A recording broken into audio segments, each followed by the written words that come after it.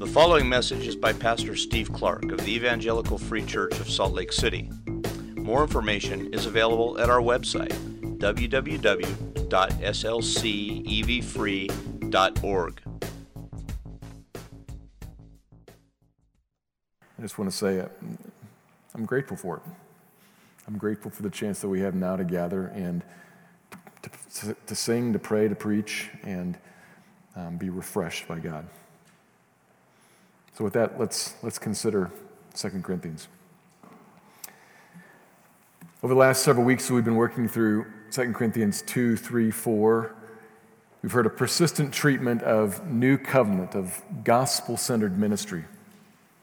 Paul's been revealing how that ministry is to be done. Like last week, he talked about how it's been in a straightforward way with full integrity. He's been clarifying what that message is about, what the ministry consists of. Christ crucified for sin to bring righteousness and to bring the gift of the Spirit to people, make people new. This ministry is what Paul's all about, what we are to be about in all of our different ways. And Paul has said repeatedly, this ministry is glorious, far more than anything that Moses had in the old covenant. There is surpassing, unending glory in this new covenant ministry. But as soon as we say that, right there we have kind of a bit of a problem. Paul uses the word glory 10, 12 times in describing this ministry and the life that it brings. So we hear all about that, but at the same time, everybody knows that Paul's life is anything but glorious. Truth be told, he's kind of a walking hardship. He said as much in chapter 1. You may recall, back in chapter 1, he recalled the dire straits that he was in Ephesus as he heard the death sentence read over him, so to speak. He was a dead man. Everywhere that he goes, not just there, but everywhere he meets riots and hunger and imprisonment and calamities of all sorts. And even these people in Corinth, they don't really think very much of him. And back at home, frankly, where is Paul's home? He's kind of a nomad. He's a homeless, penniless, barely respected guy. If you met him, you wouldn't think very much of his presentation or of his appearance. Nothing about Paul's life shouts out glory.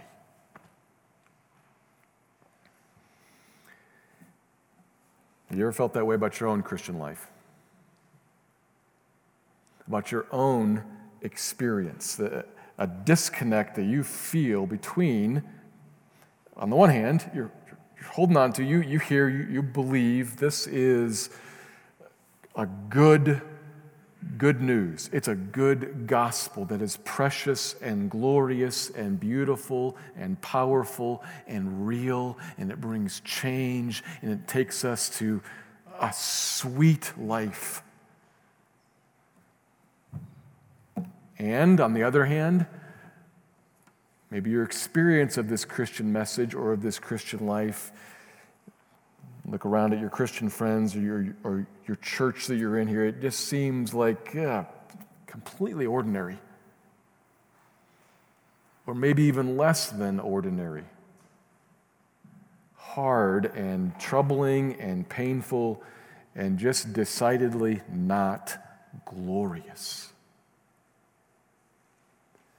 Seems like things perhaps aren't what you were led to expect they would be when this glorious gospel came to you. I think a lot of us feel that way sometimes. I sure do. I'm a glass half empty person, and oftentimes my Christian life looks like, wow, really? And that's what brings us to our passage this morning. We're in the middle of 2 Corinthians 4 now, and this passage is going to do something for us. The Word of God is going to first acknowledge the disconnect.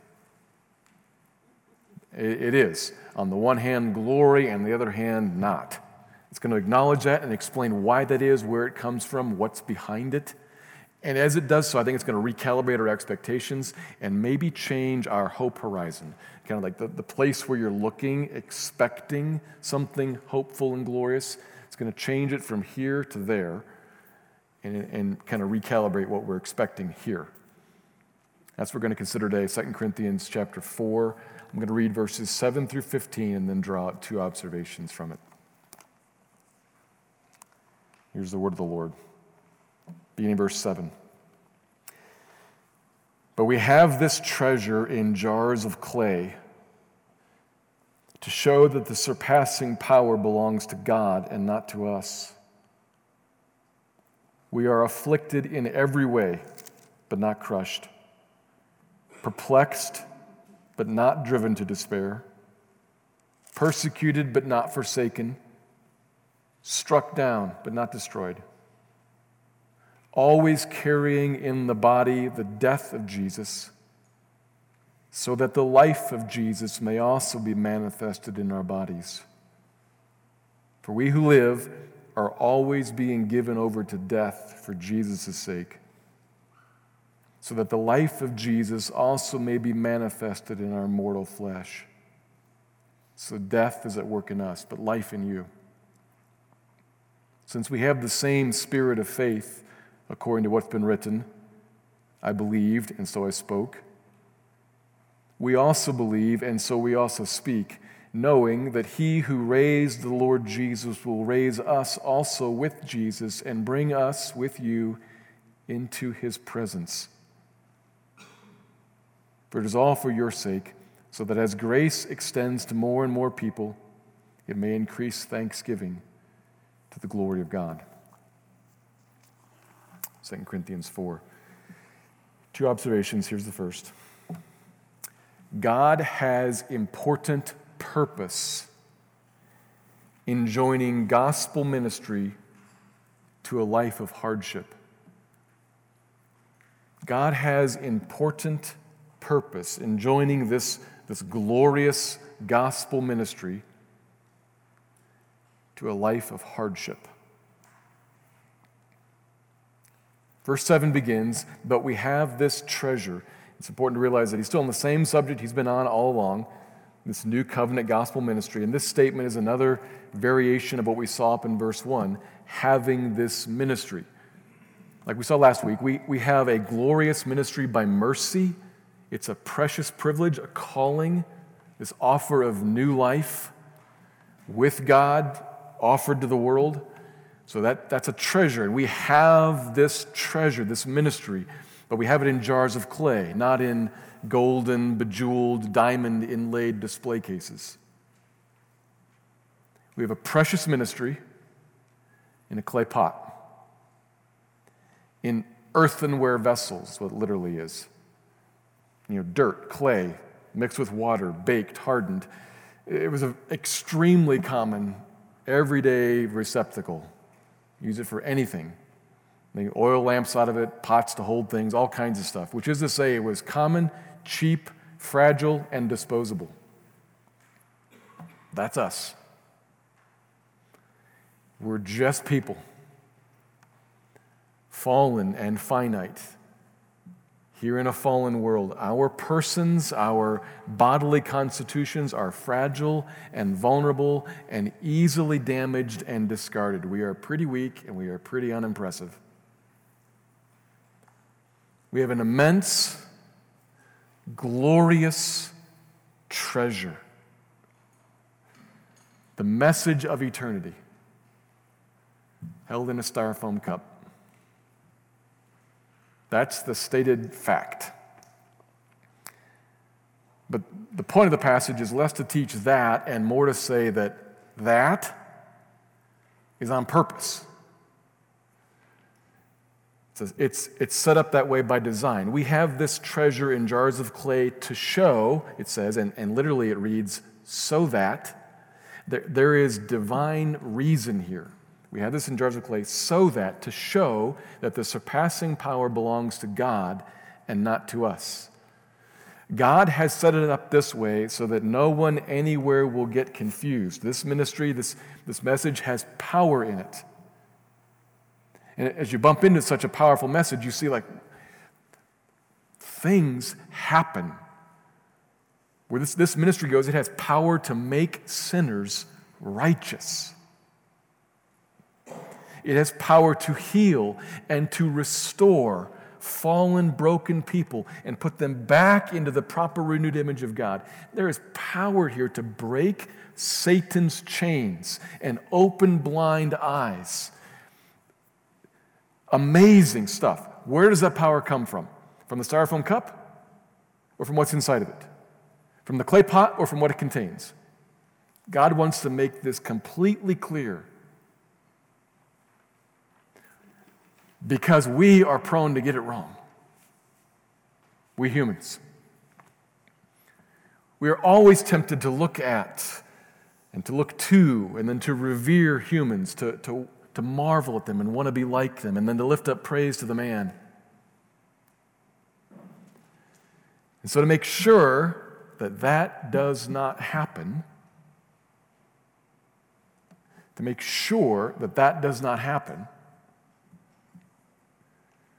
God puts this genuine gospel treasure in a human clay pot and then deliberately chips at it. He chips at us and he cracks us and he scratches and dents and busts them up a little bit so that the light of the gospel that's inside will shine out through the cracks and gaps and make crystal clear, make clay pot clear, that the only power worth praising is God's, not man's. That the only treasure worth praising and reaching for and desiring and longing for is God's gospel power, not human power. Praise be to God, not to man. That's all on purpose. And so our lives, therefore, on purpose, look like verses 8 and 9. We are in every way, and then we get 4 pairs of words that are very close, but they're kind of building, and they're probably meant to depict for us a soldier in a military life. In every way afflicted, this is us, in every way afflicted, but not quite crushed. A soldier marches long miles, sleeps on hard ground, has a sketchy diet, lives away from home and family. It's affliction from sunup to sundown, but not crushed. It's perplexing. Not driven to despair, though, but it all leaves a mark. It is mentally and physically and emotionally trying. It's confusing and it's fearful and it's hard. It's perplexing, but it's not despairing level hard. He soldiers on. And in every way persecuted. You can picture the soldier who's marching and living and existing and then is being pressed in and is confused and is hard, and now here comes the enemy, persecution. Threatening, coming after him, attacking him to do him harm, but he's not left alone. He's not hopeless. But he is repeatedly struck down. The blows land on his shield and land on his helmet and knock him to the ground. They don't kill him, not destroyed, just knocked down, to get back up and to be again knocked down, to get back up, to be again knocked down. As the hammer blow falls on his shield, he's in battle. In every way, all of this constantly. The clay pot cracked and chipped up and gouged and dinged and scorched and a piece broken off over and over and over again, which, to summarize, verses 10 and 11 is very similar, which adding just a couple of things.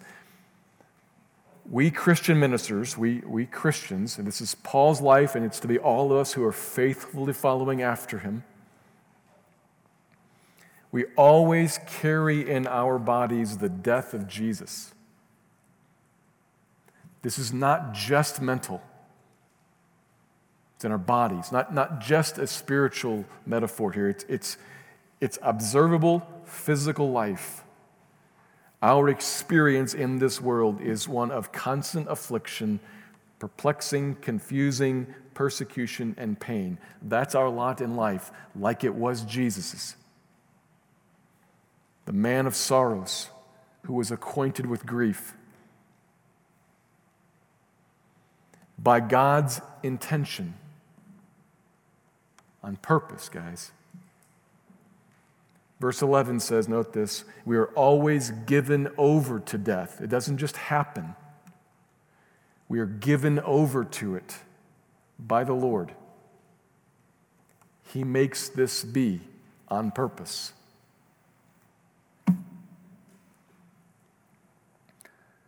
So much for the nonsense that if God loves me, He'll always make me healthy, wealthy, and wise, and always make the sun shine. That's not true. This is daily dying.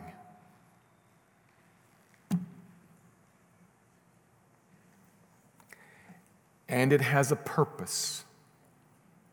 To say something is on purpose means that it has a purpose. God's got a design in it. We saw it in verse 7, at the introduction, but here it is again in 10 and 11. It's the same, but just expressed in a different way. Daily death, the daily death of Jesus, just like Jesus, so that the life of Jesus may also be manifested in our bodies, in our immortal flesh. In our real, lived-out, clay pot perishing lives. He says it back to back twice. Why am I given over to daily death? A life that feels like dying. It's not glorious. It's not prosperous. It's not full of wonderful ease and blessing and all kinds of stuff I like. It's full of affliction and perplexity and pain. Why? So that. He tells us. So that a different kind of life can be shown, can be manifested, revealed in you. Not the life that would mislead some to say, man, you're something, you got it all together, I want to be like you. But that would show people as they look at us, you're nothing, but I want what's in you. God's not interested in misleading people or confusing the issue. He wants to shine the light of the gospel of the glory of God in the face of Christ, not me. He wants to shine Christ through me. And so He's going to put this treasure in this frail, fallen earthen vessel to show off the treasure, to show off Christ's life in us. The real power that sustains us and keeps us from perishing, though we daily die, it keeps us from actually perishing. That's the power from God that God wants people to see so that God would draw people to God. It's what shows God to be beautiful and God to be powerful and God to be our all. That's clear here several times, so that, here's the reason, to be really clear that there's a witnessing component in that. And so, that right there, that's true. Our lives are for His sake. Our lives are for their sake. And that's actually where He ends up in verse 12. So death is at work in us, but life in you. My life is for your sake. Brothers and sisters, it's just helpful to get this settled. It is completely common, and I know you know this, but check yourself. I think like this all the time. It's completely common to find ourselves living, what can I get out of this here? And to realize it's not for me. It says, for His sake, and clearly, life in you. And we could skip ahead to verse 15. All for your sake. Paul's clear here, guys. He's clear. It's not for us. I'm a clay pot busted up for Jesus' sake, for them. Fact. That's what's going on. And that's part of the reason for the disconnect. I thought I was supposed to be blessed by this glorious gospel and that would be like good. Well, it is. We'll talk about that in a second. Yeah, but this is for others. We're here for him and for them. Period. Okay, next sentence though, when I say period, that's the end of that sentence. But I think it's helpful to roll back through this one more time, because it's not that there's nothing here for us. We have to be clear about that. Part of our problem is that we live too much like this. We were talking about that in this morning's life training class. We live too much like this, and somebody suggested, isn't it kind of helpful to live like this? Yep, for sure. To realize I'm for something out here for Christ and for others. Okay, but there's something here for me too. Let's walk back through this one more time. We can talk about God's purpose at another level, at a more personal level, one for us, and this is good. This is good. We stand in Paul's shoes, experiencing life as a constant chipping away of a clay pot. And of course, part of us wishes that would just stop, that it would go away. We often find ourselves, maybe even through tears, praying, Lord, can you stop the struck down part? Can you stop the persecuted part? The affliction is incessant and hard.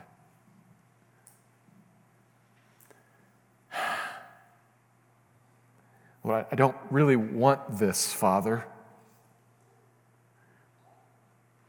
And maybe we say that through tears. And it's important, Christian, son, daughter. It's important for you to realize that when you pray like that, if you say that sort of thing in a prayer, either literally or figuratively, Lord, Father, I don't really want this. Your Father's answer to you, if you ask that question, is something like, son, daughter, I don't really want this for you either. I thought you just said he did it on purpose. Yeah, but follow this. I don't really want this for you either. You're my beloved. I don't enjoy giving you over to death. But I'm doing that so that I can actually plant, nourish, and cause to blossom a different kind of life in you. Son, daughter, something in you needs to die if something else is going to grow in you. The life of Jesus is going to blossom and thrive within you.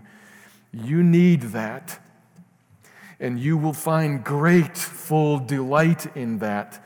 Others need to see that too. That's the witnessing component of this. But you yourself need that.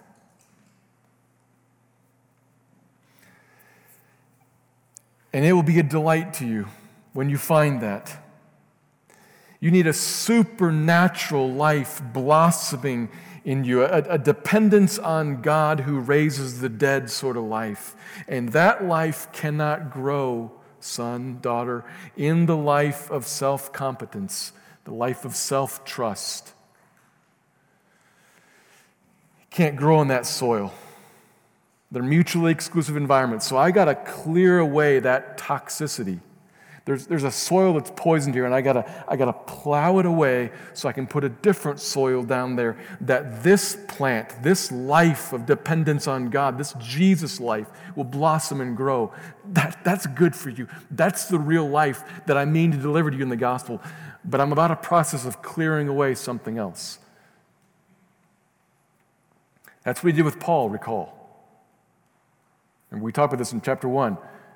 Paul talked about, we already referenced it this morning, Paul's allusion in verses 8 and 9 of chapter 1 to Ephesus and the difficulties he had there and despairing of life itself. And then he tells us what that was for. It was to make us rely not on ourselves, but on God who raises the dead. Paul says, I look at that now and I realize that God had purpose in that. God had purpose in chipping up that clay pot to make me rely, to move me from rely on self to rely on God. That's what Paul experienced. Great trial. He had no more resources. He had no more capability. He couldn't do anything. He was the end of his rope. God has to take us there, to leave us broken before Him. Kind of like this, before Him. I don't have anything. I can't. I don't know where to turn. This is so hard. This is so challenging. All my resources are empty and powerless. I can't do it. I can't handle the pressure, the persecution, the disappointment. This world and this walk is too much for me. Lord, help. And then the life of Jesus, the filling of the Holy Spirit. The life of Jesus takes root and begins to blossom in that environment. It does not take root and begin to blossom while we still think we got it and we're okay.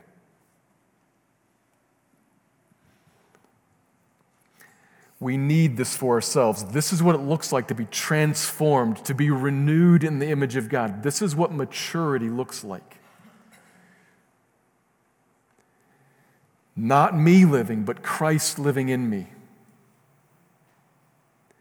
And that Christ living in me, that life of Jesus in me, this passage explicitly says, comes about after, it's the reason for, God bringing daily death to us. Not just for witnessing's sake, for our own sake. All your daily death, Christian, is for this good purpose of God in your own life, His doing good to you. Others will see the supernatural life of Christ in His, yeah, for sure. Others will see some sort of a thing there. You're struck down, but you're not destroyed. Why? What's the reason for the hope that's in you? They'll see that and they'll ask. And that is good. But this is God's goodness to you also. It's how He brings maturity to our lives.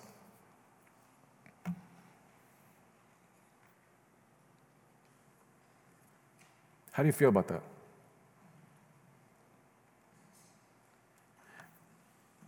It's okay to say, I kind of wish it could happen some other way. Because I kind of wish it could happen some other way. Anybody who's ever gone through any kind of physical training knows, well, I got to do a certain number of reps with a certain amount of weight to get the outcome that I'm looking for. It'd be nice if I could just sit here and it would come that way too. It doesn't, though. It just doesn't. It's okay to wish that it was. It's okay to be honest with God and say, God, I wish there was another way. I wish that somehow I could avoid this death and find life, but not my will, yours be done. That has to be our answer. Jesus said that Himself. It's okay to say that. Lord, is there another way? I'd love the other way. But not my will, yours be done. My life is for your sake and for their sake, and I understand that you're doing something in me for your glory, for their good, and for my good. So how do you feel about that? At the end of the day, do you ultimately say, not my will, yours be done? Trusting Him to be doing you good, so that the life of Jesus also may be manifested in our mortal flesh. He says that twice.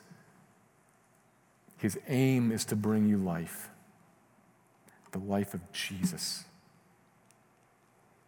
We can trust Him with that.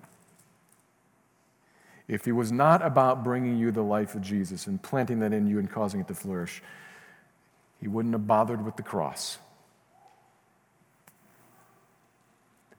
He's out to do you good, to give you life. Trust him. There's a supernatural power at work in us, and that will show itself to others as a Christian loses everything daily and yet blossoms with life. That's the kind of life we want now, here. What others need to see in us now, here. What God's doing on purpose in bringing us trouble. Trust him with that. But there's also more. Because we don't just live here through hardship and finding life, sorrowing and always rejoicing, which comes up in a couple chapters. There's actually something to come afterwards, the second point. Faith in future glory keeps us ministering now, keeps us pressing on in ministry now in the life of hardship. Faith in future glory keeps us ministering now in the life of hardship. Coming into verse 13, if we're just to read it through, what's kind of ringing in our ears here is death, given over to death, carrying in our bodies affliction and struck down, and it's all a sobering reality check, and it's hard. So what keeps us pressing on in that? What keeps Paul pressing on? Keeps us following Paul pressing on in that? Well, part of it is the realization that the life of Jesus is growing in me now, but also then part of it is verse 13. Since we have the same spirit of faith, he says, that is the same internal attitude, the same spirit of faith, same as what he's going to quote here. There's a psalmist who wrote Psalm 116, which is a very similar context to this life of suffering. There's actually a line in that psalm, if you were to go back and look at it. The snare of death encompassed me, the psalmist writes. But then the psalmist also expresses a spirit of faith. We have the same spirit. The psalmist writes, and Paul quotes, I believed, so I spoke. The psalmist did that. Paul says, that's us too. Belief, speak. That faith, the belief, is what lies behind the speaking, the ministering, the continuing on in that. What specifically do we believe? Well, verse 14. Knowing that God the Father will certainly raise us from the dead. He did Jesus, and he promised to do so with all who are in Christ. We will be raised imperishable. This is the message we believe, not just that daily death and daily life is all there is, but daily death and daily life one day gives way to eternal life and no death. He began the resurrection already in Jesus, like the first fruits of a great harvest, and he promised that all who are in Christ will also with him one day be all gathered in, raised out of the grave. Christian, you will come out of the grave, raised to glory. It says in the middle of the verse, the Father will raise us just like he did Jesus, raise us with Jesus, and with you present us to himself. All Christians together will be raised up in glory, brought into the presence of God.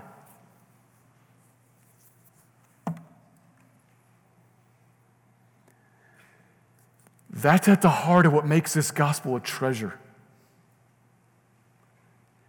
You and I, we get into the presence of God, where there is fullness of joy and pleasure forevermore. We have no right to get there, but God in the gospel, gloriously, sweetly, what a treasure, has made it possible, made it actual, that we will stand, come out of the grave, bodily alive again, and stand in the presence of God forever. You will live in the heavenly kingdom where there are no more tears because there is no more affliction. Here we are in every way afflicted. There, never again. Here we are always constantly struck down, persecuted by enemies. There are none because there is no evil. Not ever again, not ever. Do you see that moment? Right now, we can see the world real clear. But part of how you live in the world right now with it real clear is you see more clearly a world that's coming when I come out of the grave and I come with all of God's people into His presence. And He wipes away every tear and says, come, have a seat at my table and feast with me forever. Here's the kingdom of Abraham, Isaac, Jacob, and you. My goodness.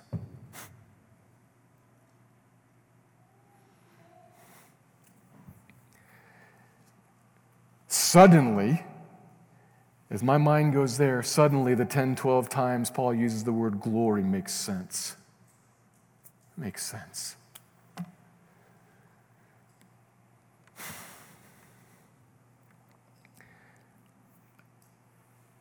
Christian, we are on a path. We are being led through this life, and all along the way, somebody's chucking rocks at us. Some of them bounce off, some of them hit you right between the eyes. And you think, okay, what he just said was,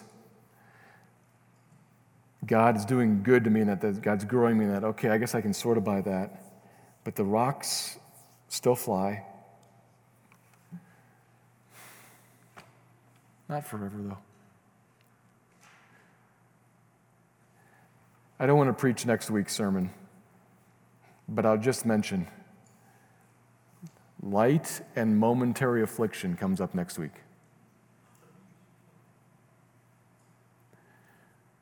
This all sits in a context here. The problem is I'm going to take 7 days off before I talk about the next couple of verses. Light and momentary. The rock hits you, yeah, light and momentary, because what's coming is glory. Really, glory. That's the path you're being led on. The path is not just the part where the rocks fly. The path is also the part where you die and go into the ground, and also the part where you come out of the ground and see the Lord face to face, unveiled, and are with Him then forever.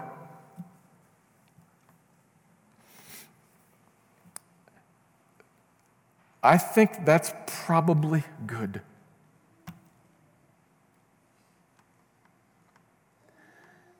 Is it good enough?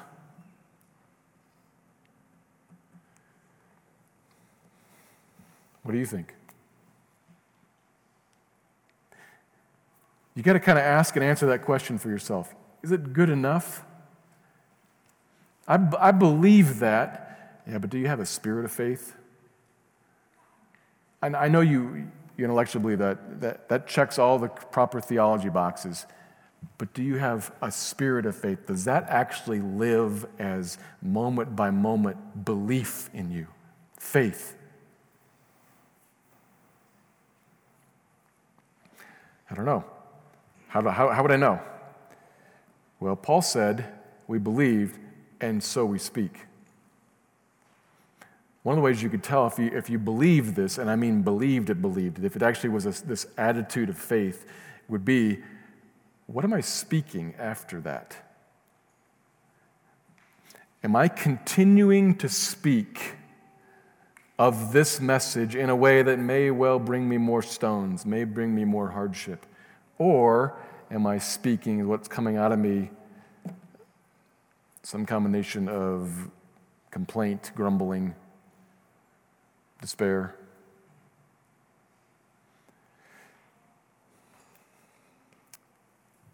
If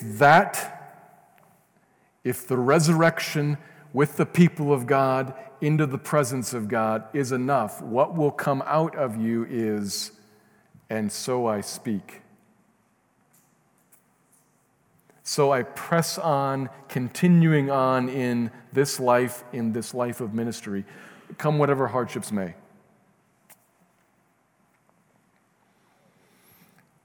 If it doesn't actually live as an active, as a controlling truth, as something you believe, then what you're going to find is I'm actually downcast and full of grumbling about this. I can tell you that's true because that's where I live sometimes. I do. I know all this truth, but it's not enough for me sometimes because what I really want is for the rocks to stop, for crying out loud, because they're in complaint, and grumbling. Brothers and sisters, lift up your eyes and see the coming kingdom. And know this, he who raised the Lord Jesus will raise us also with him, will bring you into his presence. That's glory. Bank on that and give your life away now speaking. Which for some of us may mean actually, I mentioned a little bit of this yesterday when we were speaking in the congregational meeting about ministering and reaching out to others. For some of us, what that may mean is wind the verse back a half click and say, I believe, and therefore I pray and look for opportunities to speak. Because sometimes I need the opportunity to speak before I actually speak. We all realize that there are ways I could avoid some of this clay pot hardship. I could just keep my mouth shut, and that would significantly cut down on the blows, the affliction, the persecution. If I just kept my mouth shut, people would think I was a nice guy, and they wouldn't have anything to say or any kind of a rub with me and Jesus, and I could just kind of keep my head down and kind of move through life, and some of this would go away. It would. Of course, I would undo verse 15 also. For it is all for your sake, so that as grace extends to more and more people, how does grace extend to more and more people? We, God's people, we, God's ministers, speak. Grace extends to more and more people. That increases thanksgiving to the God who saves. And that glorifies God. I could step back and keep my mouth shut and keep my head down, but grace would not spread, thanksgiving would not grow, people would not be saved, and God would not be glorified. I'd be safe. That's unbelief, Christian. That's beneath us.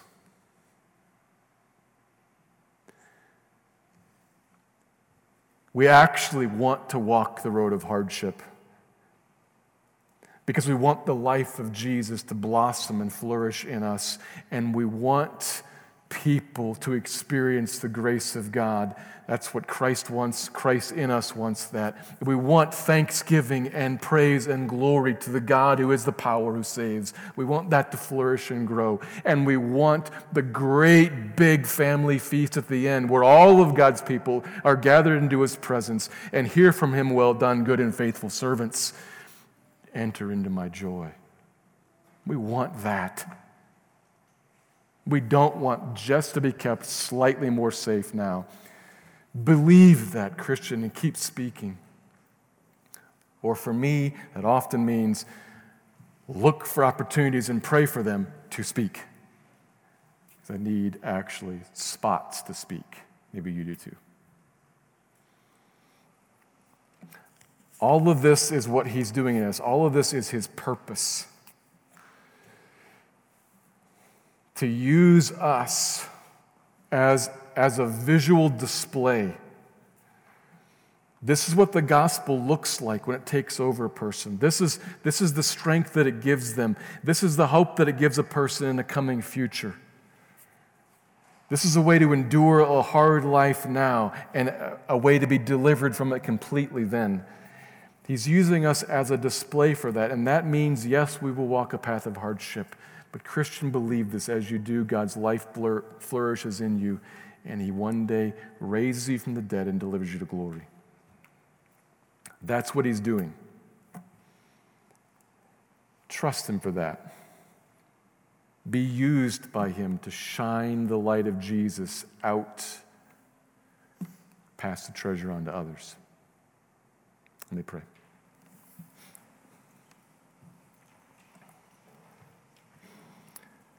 Father, will you help us, please? Will you convince us of the goodness of your wisdom, of the kindness of your love for us? You lead us on a path of hardship often, but not forsaken. Help us to believe that.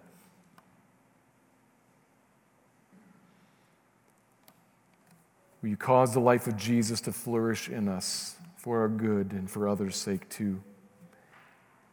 Will you shine the life of Jesus out of us to build your kingdom, bring glory to your name?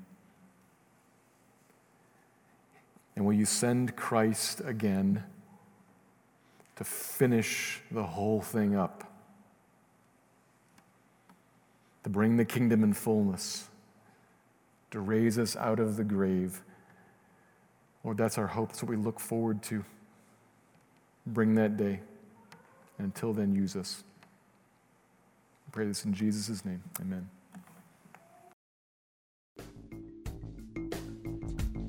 Thank you for listening to this message by Pastor Steve Clark of the Evangelical Free Church of Salt Lake City in Salt Lake City, Utah. Feel free to make copies of this message to give to others, but please do not charge for these copies or alter the content in any way without permission. We invite you to visit our website at www.slcevfree.org or call us directly at area code 801-943-0091. Our mailing address is Evangelical Free Church of Salt Lake City, 6515 South Lion Lane, Salt Lake City, Utah, 84121.